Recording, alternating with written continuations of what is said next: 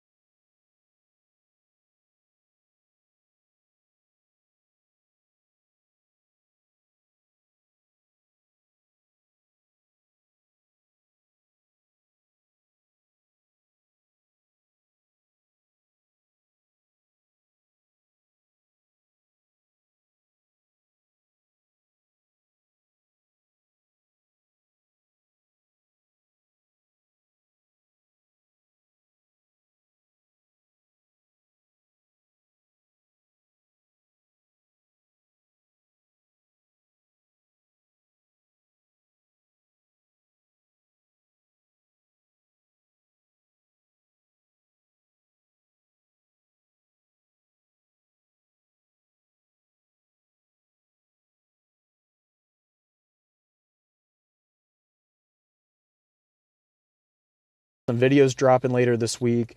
We got a lot that we planned out last weekend, and then just a lot of plans we have coming down the pipe. So thanks for listening in, and as always, I appreciate it.